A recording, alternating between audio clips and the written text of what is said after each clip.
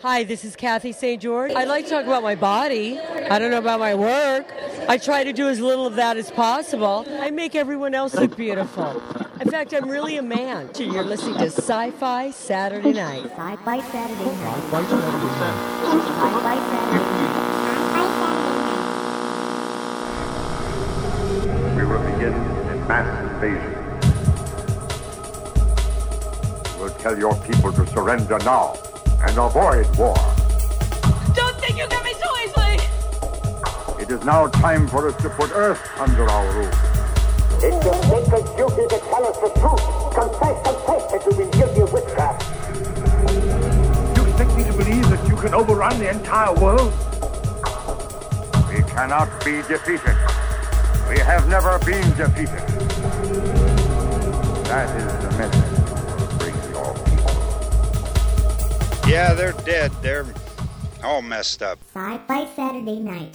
Welcome to yet another Area 51 recording of Sci-Fi Saturday Night, the only podcast to guarantee that if you listen, you can hear stuff.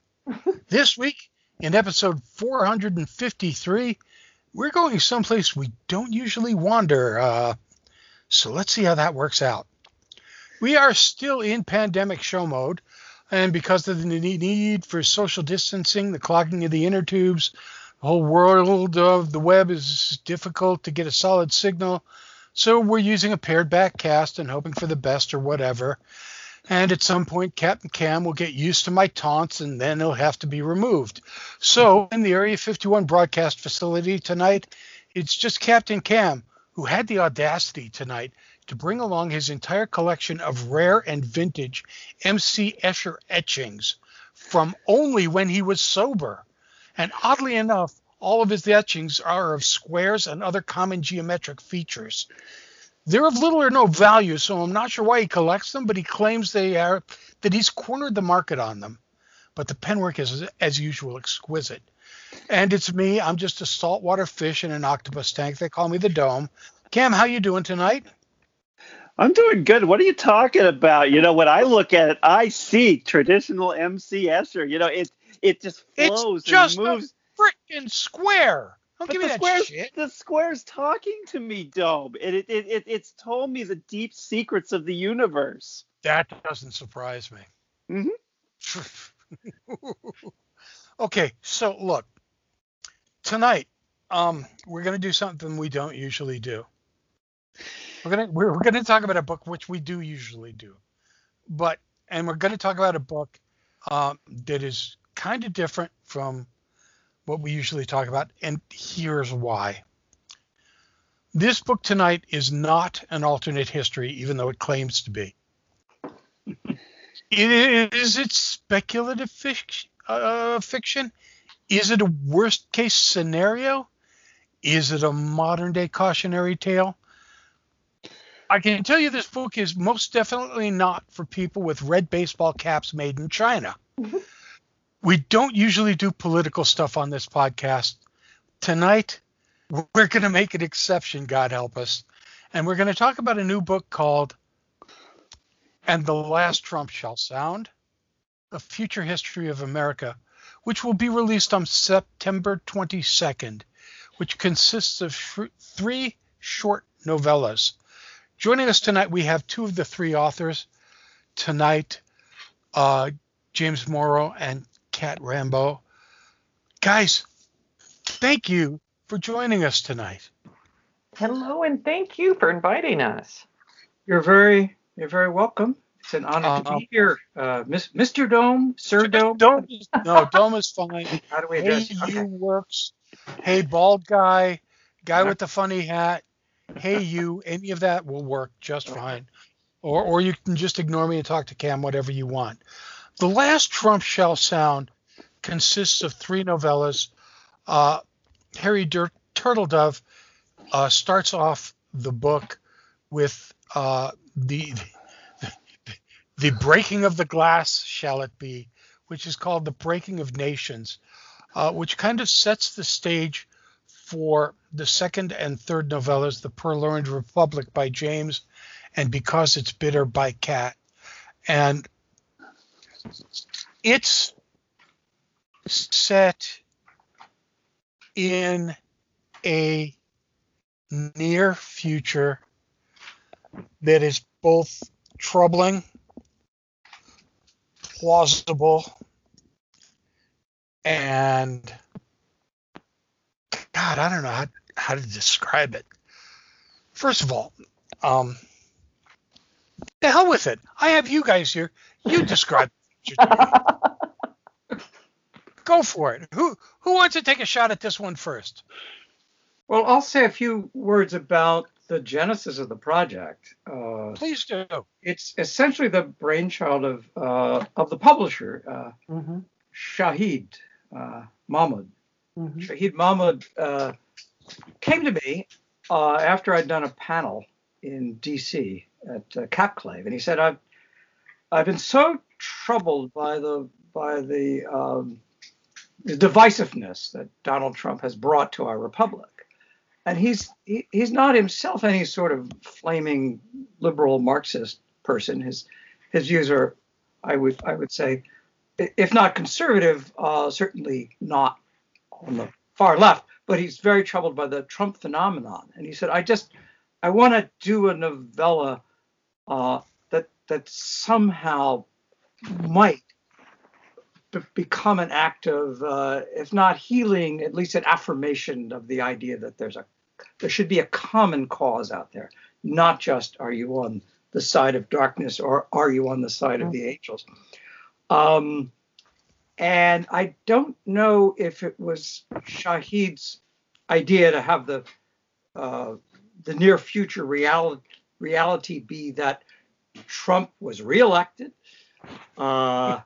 served his second term, and was succeeded by Pence, who was himself reelected, whereupon the states of the Union called Washington, Oregon, and California secede as a unit, as a new nation called Pacifica under their own flag.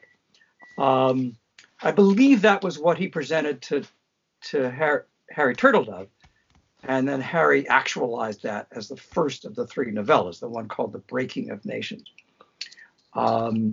So, Kat, do you have anything to add to that? Well, setup? Yeah, Harry and I know each other on Twitter. We're Twitter friends, one of the relationships of today. And he pinged me and said, would you be interested in collaborating on this? And as I was saying earlier, before we started recording and officially confessing things, my first reaction was just sheer terror because I knew Jim's work and thought it was pretty much the pinnacle of writing. And I know Harry's work, which is just terrific. And I was very sort of pleased and flattered and, as I said, terrified. And so then they sent me Harry's book, and I was like, oh, okay. And I read it. It was full of kind of like thoughtful quotations from the Civil War, and it exhibited Harry's knowledge of history and all of that. And I was like, oh, okay, I know where we're going. And then James's came and went in a completely different direction. And I was like, I don't know what I'm going to do now. And I actually did a lot of kind of banging my head against it, and then ended up going in what I think is a totally different direction that somehow manages to display the disparity of directions in which one could go with this. What do you think, Jim? Did we do that? Yeah, the novellas are very different from each other in tone. Harry's is, what he's the master of. It's sort of straightforward alternate history.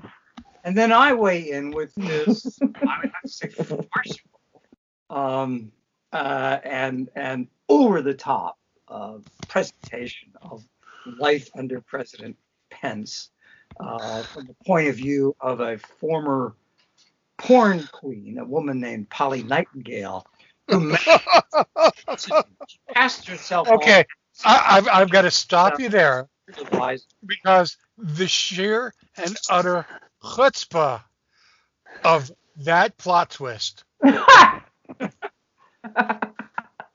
had a lot of fun with that, but it doesn't tend to continue plausible through the entire story was beyond hilarity, and it took what was what could have been a just gut-wrenchingly ugly story and made it. Thank you, because it could have. You took what could have been a very dark, ugly story, and because of a very sardonic twist right at the opening, and forcing it to stay there, no matter where else the story went. That part had to stay. Oh no, you're not going anywhere. This bit continues. It was wonderful. Well, and then, Kat, you're stuck with it because you're number 3. Yes. And yes. I salute you, Kat, for somehow ingesting my story and digesting it and not letting it stop you from then going ahead and telling your own version of a post-Trump, post-Pence dystopia, which I found to be very absorbing and has its own twists and turns, and I'll try not to spoil any of them. But at one point, I think you're tipping your hat to the movie The Truman Show, and I thought of Margaret Atwood's dystopias, where there's I guess sort of the perverse pleasure of a world that's in the last extremity, as your hero, as Ernst is traveling, his odyssey from Pacifica, he's forced to leave it because he's caught up in a sort of spy caper of his own making, or at least he thinks it's of his own making, to the heart, the heart of dystopian America, which of course the heart is of darkness. Kansas City. This was Upton Sinclair. Come on, go with me on this one. And Kat, may I just say, the best line in the story that I don't think 10 people in America will ever get, but just threw me to the floor, was the line, Sinclair owns the right to broadcast us. Anyone else has to pay them licensing fees.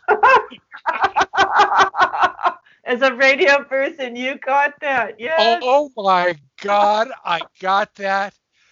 And I just sat there and I went, son of a bitch, that's brilliant.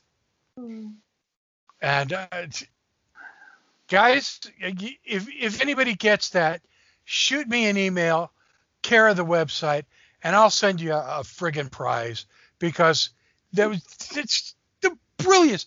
First of all, Kat, there are Easter eggs thrown all throughout your story. Yeah. You just drop them like the Easter Bunny on steroids. And you drop little gems here, there, all over the place. And it's fun. But the one thing that you do is you don't suffer sugar. No. I feel like by the time Pacifica got to you, it wasn't a nice place anymore. Well, it wasn't much nicer than anywhere else, and there's almost a sense of politics be politics. Yeah. I'm going to say it was interesting getting Harry's and then getting Jim's, I think like a month later, I want to say, and then turning mine in and then getting the copy edits 2 months after that, which was right around March or April of 2020. And just being like, well, do I go back and put the Murder Hornets in? Do I go back and put this in? But it did kind of seem like the book went almost full circle. Yeah. And we're, as there's a point at which we become our own worst enemy. Mm-hmm. Mm-hmm. Well, and that's I was actually kind of distressed. We got an early review, which was kind of like, this is anti-Christian and anti. Oh, screw all that. this. And the thing I want to say is, the thing I want people to get out of mine is, it's not a question of red versus blue. It's a question of everybody versus the rich. So, there's my political statement. Go ahead. Yeah, and that's why I thought your climax, or the third act, is so powerful, where the rich have their enclaves and the poor are just there to be devoured by them, to amuse them. Mm-hmm. It's your story. Every one of the stories has a MacGuffin within it. At the point at which you think you're sure you know where it's going. And in the Purloined Republic, there's the church scene. Which is so good. which may be one of the funniest 5 pages I've read since the Marx Brothers. And every bit as hilarious. And in Because It's Bitter, the underground scene that ends with, isn't that what you wanted? Why you've been chasing your grandmother's research all along? And it's like, it's at that point, oh, is that what this is all about? And it's a beautiful thing that the three of you collaborated along this wonderful thread that got us to work through what we're currently going through sociologically. I wanted to say, well, go ahead. No, because I'm not really asking questions, in case you hadn't noticed. Because there ain't a lot of questions. There aren't a lot of questions to ask. Go ahead. When the publisher, Shahid Mahmood, came to me with the proposition that I join the project, and when he told me the premise, I turned him down. I said, I find the idea of 8 years of Pence following 8 years of Trump intolerable. There's nothing I can do with that. It just makes me want to shoot myself. I can't do satire with it. I can't do any kind of meaningful political or philosophical extrapolation. I just want to run screaming from it. And sorry, I really respect what you're trying to do, but it's not my thing. And then the next day, having refused the opportunity to collaborate with Harry and Kat, well, that would have been wonderful on its own terms. I said, I know the premise includes the idea that Donald Trump is actually dead when the story opens.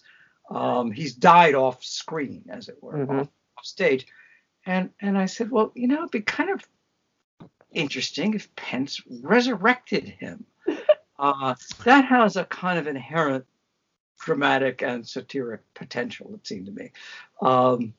And by the way, one of the Easter eggs that Harry put in, I think this is deliberate, is he says that Trump died from one too many double whoppers. And we know that Trump has a fondness for junk food, but the double whopper wordplay, his pathological, almost Tourette syndrome lying. I think it's. What did you think, Kat? Did Harry do that on purpose? Or? I think he did. I think that's supposed to be a Trumpian rhetorical move. Yeah. So I then came up with an outline that was sort of centered around the idea that Pence would bring Trump back from the dead. I thought maybe it would be an actual supernatural event, but when I sat down to write it, I realized no, that's going a little bit too far. That would really be blasphemous. And so he raises a robot Trump, an audio animatronic Trump from the dead. Although he does not know it, Pence believes he's been given a sort of divine power to do this. I like how the fact is that like you're like, I'm okay with blasphemy, but I don't want degrees of blasphemy. There's like too far. Is that it? Yeah. Or is there? Is there though? I mean, seriously, is there? I mean, when we've got a porn star pretending to be a male minister because she can be made to look and sound like him. And I mean, this would be the second time or third time or fourth time, depending on how many times you shell out $180,000, that a porn star has been associated with this duo, that this has occurred. It's... I think I would say, it's not that I thought an actual resurrection would be too blasphemous, because this is how I earn my living, by pushing the limits. Through blasphemy, as anyone does. Of course. Yeah. I think it's more that would sort of ratify a supernaturalist view of the universe, which is pretty far from my own rather secular beliefs. So that's why I pulled away from it. But yeah, I don't think there's so much. Show me somebody who's objecting to the blasphemy in a work of satire, whether we're talking about the Charlie Hebdo cartoons about the Prophet Muhammad, or we're talking about a James Morrow short story, and I'll show you someone who's probably themselves doing something that's blasphemous. Yeah. I would argue that the gunmen who attacked and killed artists and editors in the Charlie Hebdo offices in Paris were themselves engaging in a very blasphemous act. They were saying, oh, well, the Prophet needs us to defend him. The Prophet is not strong enough himself and needs us to pick up our guns. And Allah is really a rather weak deity. So we must come in and take charge of avenging the Prophet. What could be more blasphemous than that? But I digress. And you're entitled to. So anyway, you're sitting here working on this project, and you're not working on it simultaneously because you're kind of feeding off each other. Harry does the first story, which feeds into your story, which feeds into Kat's story. So it's kind of like a chain letter almost, isn't it? Yeah. Yeah. So not a coherent collaboration, but yes. Right, exactly. I mean, it's not like you're talking to each other through this at all.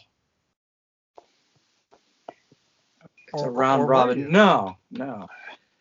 I think Kat had the hardest job of all, because she had sort of pick up the pieces that were left lying around, and she had to put up with the two of you. What the two of you had done. I am going to totally agree that I by far had the hardest job. But I had a lot of fun with it too, and I think with collaborations, that's one of the joys, is just sort of rising to the challenge. Kind of being forced to bring your A game. And that's one of the things I loved about this book, was I feel like we all brought our A game and had a lot of fun doing so. So when it was all done, did the three of you get a chance to sit down and talk to each other at all? No. No way. Not really. No, we're writers. We don't talk to people. Oh, come on. No, I wish we had. Well, Kat has been trying to get and Harry to sit down and have a conversation about the book, which I'd love to do. I think it's just not Harry's thing these days. I was kind of but yes, hoping Kat, we should do that now. But I mean, I would like to sit down at a Starbucks with the three of you, and I'll pay for the coffee, and just have you guys talk about this, and just where you made it work, what you thought you were going, where you wanted to go with it, where you thought do you think are there things you wanted to do that you didn't do with this? Well, I could tell you, I read Harry's and then waited for James, and he did not go in the direction that I thought he was going to go. So I threw all those notes out the window. See, now that surprises me. Because you had you had a story in mind, and then I canceled it by a manuscript that was. It was a rough idea. It was a rough idea, and it was much closer to Harry's, and it was because I thought you would also, for some reason, I was like, oh, well, I'll write like Harry, and I don't know why I thought that, but I had a Harry style piece, and then you just came along and wrenched that frame away, which was fine, totally fine, and much more interesting. But I thought that was fun. See, now I would have thought that you wouldn't have even gotten a look at anything until the first two stories were done.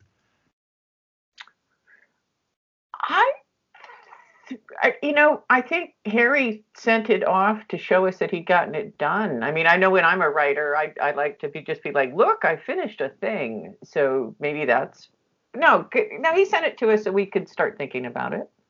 Oh, cool. Maybe it was to talk. I mean, there was kind of a deadline.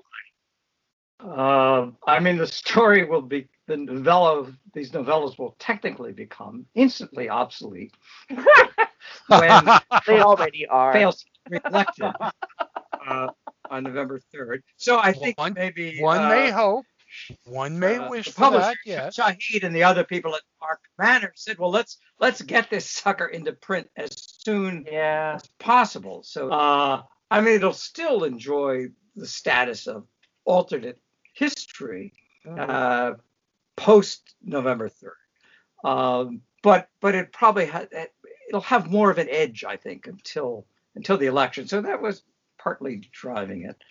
One thing that pleased me, I think of my books as thought experiments in the sense that a philosopher or a cosmologist or a biologist might set up an experiment that could only be done in the imagination, never in the real world. So I set up this situation of the porn star who happens to look enough like Pence's spiritual advisor, even though the gender is different, that she can pass herself off as this Walker Lambert character, who of course maps onto Franklin Graham.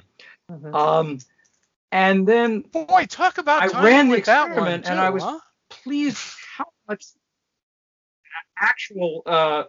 actual American history sort of played into my hands, and that for example, one of the situations that the spiritual advisor encourages Pence to get involved in is to take the role of Travis in a reenactment of the Battle of the Alamo that's happening in Texas, as sort of celebrating whatever 200th anniversary of the fall of the Alamo, and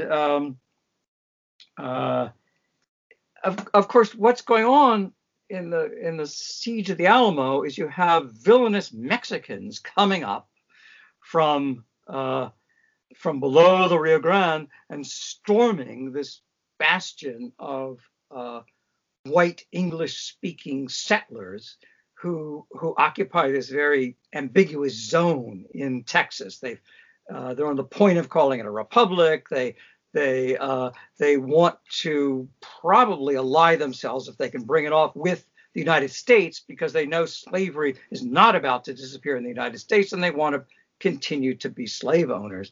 So that all fit into what Trump and Pence stand for, which is, brown people marching north, who are out to bring down our republic.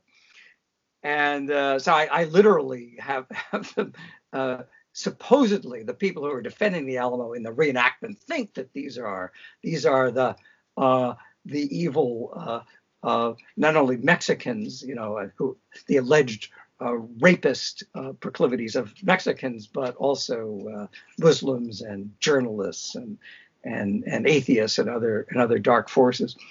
And then near the very end, I was able to use, again, real history playing into my hands, the episode of Pence attending a performance of the musical Hamilton, Miranda's masterpiece, which has been in the news again recently because I think Disney Plus made it available, made a pretty darn good recording of it available to a much larger public. Amazing recording available. Yeah. Yes. Yeah. I hope to catch up with it.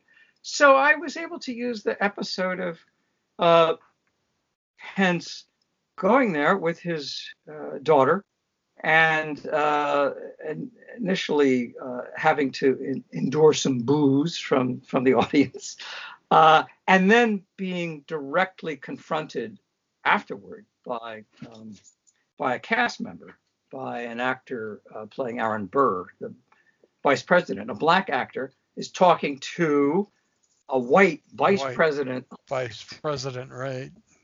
Yeah, vice president versus vice president, saying we would like some affirmation that the Pence-Trump administration will stand up for the rights of all people, regardless of their race or sexual orientation or ethnic status. And Pence would not do that. He simply allowed the Secret Service to escort him out of the theater. So I kind of recapitulate that. I thought it was very telling, and in retrospect, a chilling, sort of anticipation, a foreshadowing of what this administration does stand for, which is the opposite of pluralism. It's the last thing they're going to do is celebrate the religious and ethnic and gender diversity that is our heritage. What scares, we shy away from politics as a rule on the show because everybody's entitled to believe what they want to believe, and I'm fine with that, and I'm not going to shove what I believe down anybody's throat. But this book is chilling, if and only because it just hits it pushes every button. It resonates. I have this odd penchant for watching the History Channel, and I should really stop doing that because I lived through the 60s, and that was bad enough. And there was a scene that I was watching the other day of the CIA dropping down to stop and take out a limousine. And then 2 hours later, I'm reading that scene in the Turtle Dove segment, and I'm going, "Oh shit!" It is frame by frame exactly, and it's at that point that I realized how masterful the three of you are at taking the present, moving it forward 20 years so that what we're reading has the plausibility to chill the marrow in your bones. Well, that's very gratifying, and I think when one is in a state of chilled marrow, it's not that we're telling people what to think. I hope not. No, not at all. What you're It's saying not that we're is taking open advantage your of eyes, guys. sort of unwilling suspension of disbelief we've brought about.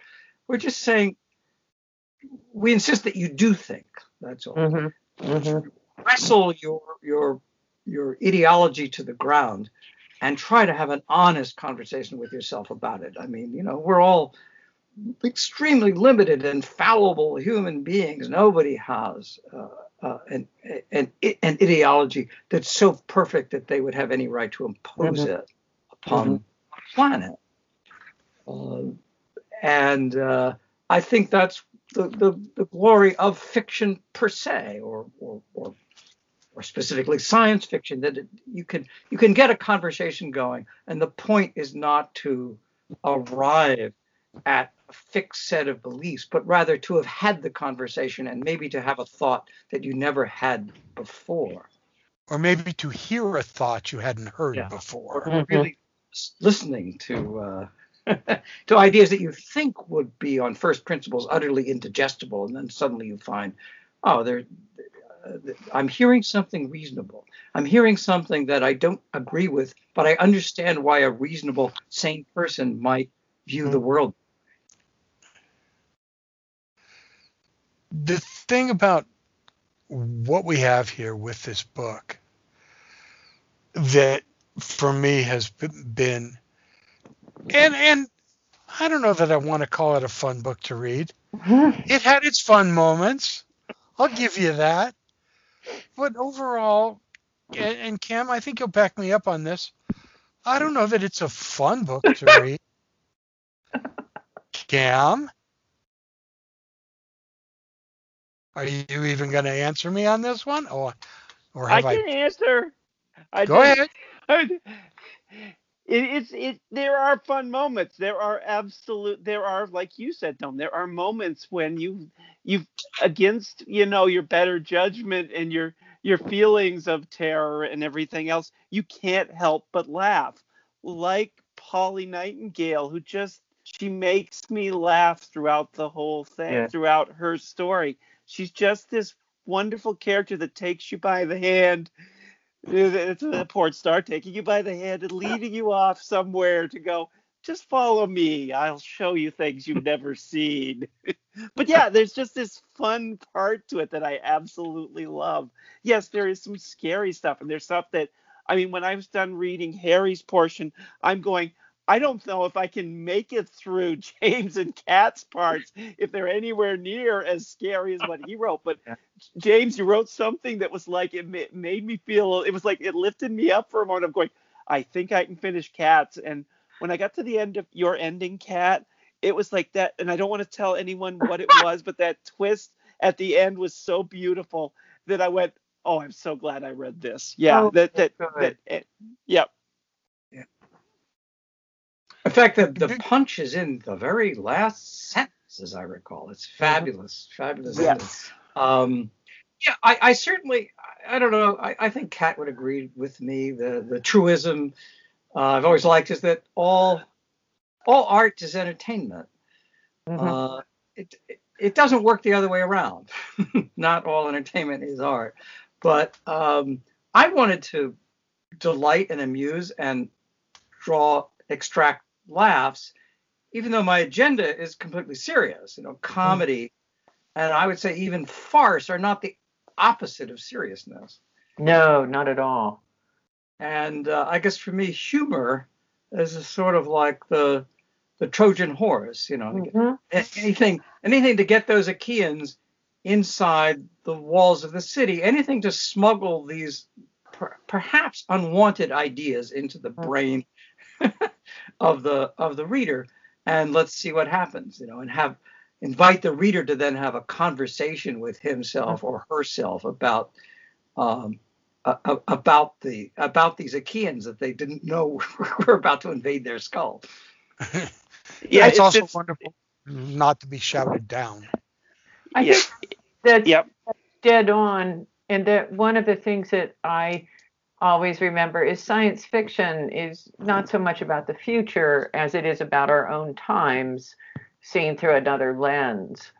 And, this is very much about today, and it will continue being about today, even 30 years from now, when it's become weird alternate history. I got to say, I don't know that I've ever written in a space kind of as odd time-wise. Mm-hmm. Because I don't know that we've ever lived in this kind of an odd time. That's true. Yeah. I mean, certainly, I think Kat's making a good point. It makes me think of George Orwell's famous distinction between Yeah. I was thinking exactly the same thing. Prophecy and warning. Mm-hmm. I guess. Mm-hmm. And of course, when Orwell submitted the manuscript to his editor in the UK, Orwell was dying of tuberculosis, and the editor was not surprised that it was a dark book. But the editor said, I don't really want to publish this. It's such a depleting prediction of what's going to happen to the world. And Orwell said, no, it's not a prediction. It's a warning. Mm-hmm. I'm trying to equip people with a vocabulary they can use to talk about what's happening right now in 1948 when he wrote the book, not what's going to happen in the future. We need to deal with the fact that intellectuals in particular are becoming enamored of totalitarian ideas. Mm-hmm. That's a terrible development. But if I can provide people with a vocabulary such as Big Brother and Newspeak, I'll have made a contribution. Yeah. So I like to think, even though Kat and Harry and I might at one level say, oh dear, our book is now completely obsolete because American history did not go in that direction at all. I think we've still performed an experiment that was worth performing, because people do, after all, return to dystopias that technically cannot have passed because the time for them has passed, and then 1984 would be the first example, but people still read it. Mm-hmm. As they read Brave New World, as they read Animal Farm, as they read many others of that same genre. For that same reason, there are still lessons to be learned. We are still a young republic, and people tend to forget that, just because of the ethnocentricity. So because of that, I am in love with this book. And I don't know. That's very gratifying. And I like the word young, and I like to think of this republic as an experiment. And that's why I find myself constantly at odds with those who say, well, this nation was founded as a kind of evangelical Christian utopia. Oh, what a load of malarkey that is. Whatever you think of the evangelical Christian way of being in the world, that's not what the founding fathers were by any imagination. That was the last thing they had in mind, as a matter of fact. The last thing they were fed up with theocracy. They were sick to death of the wars of religion that many of them had lived through and their parents had lived through. And this republic was supposed to be fundamentally secular. Of course, churches would thrive. Freedom of religion had you have to put a premium on that, of course. But as is often said, the most important word in the Constitution of the United States is the word that's not there, and it's the word God. So don't tell me that they wanted theism to be the ruling ethos of this great experiment. No, it was informed by the Enlightenment, by the Age of Reason, by the whole idea that, well, maybe we humans are the victims of institutions that we ourselves created, and therefore we can uncreate them.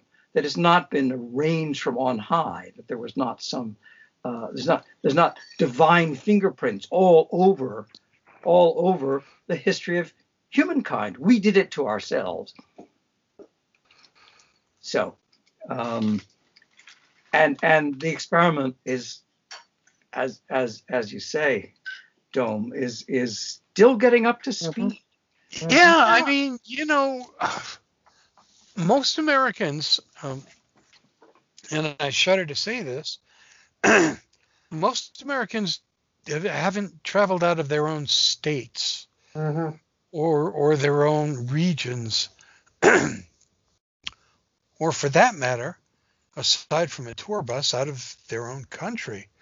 And when you leave the borders, once this pandemic ever ends, if we find a way to do it without killing ourselves in the process, you go to London and there's 1,000-year-old buildings, and you say to yourself, yeah, we knocked down a 40-year-old skyscraper because it was too old. And we go, what? What stupid are you? And think of the joke about the difference between Europe and America, that in America we think 100 years is a long time, and in Europe they think 100 miles is a great distance. Yes.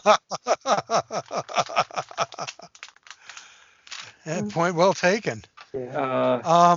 So we have to become. We have to remember who we are. We have to remember what we are, and we have to remember what our place is in the world of and as people. A cautionary tale,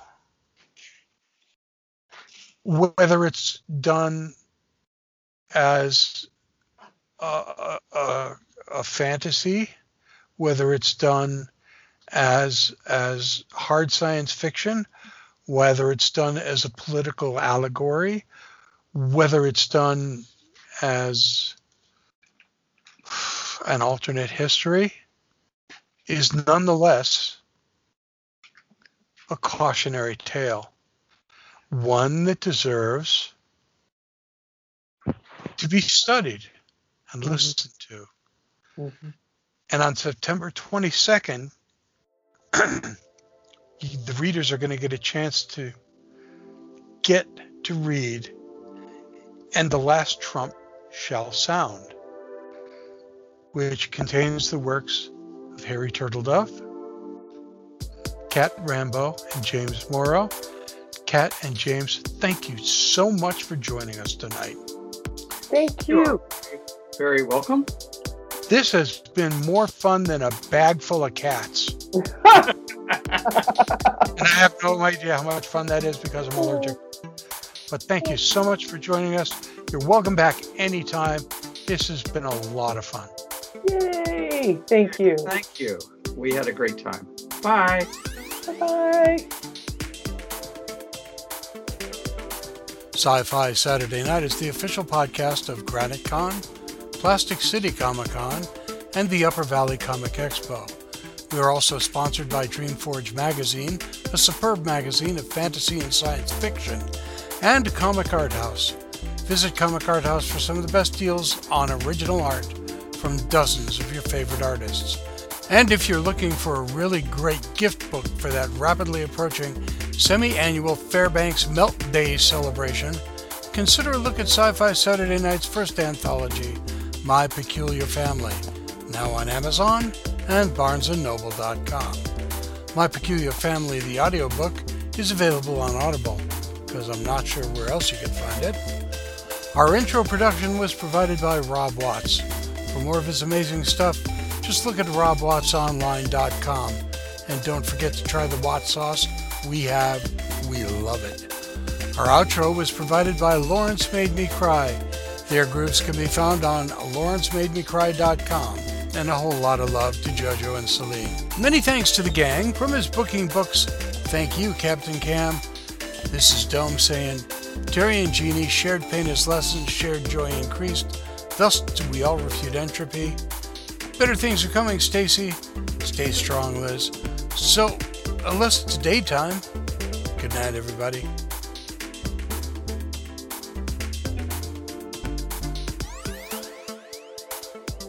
There once was a girl from Nantucket. Good night, everybody.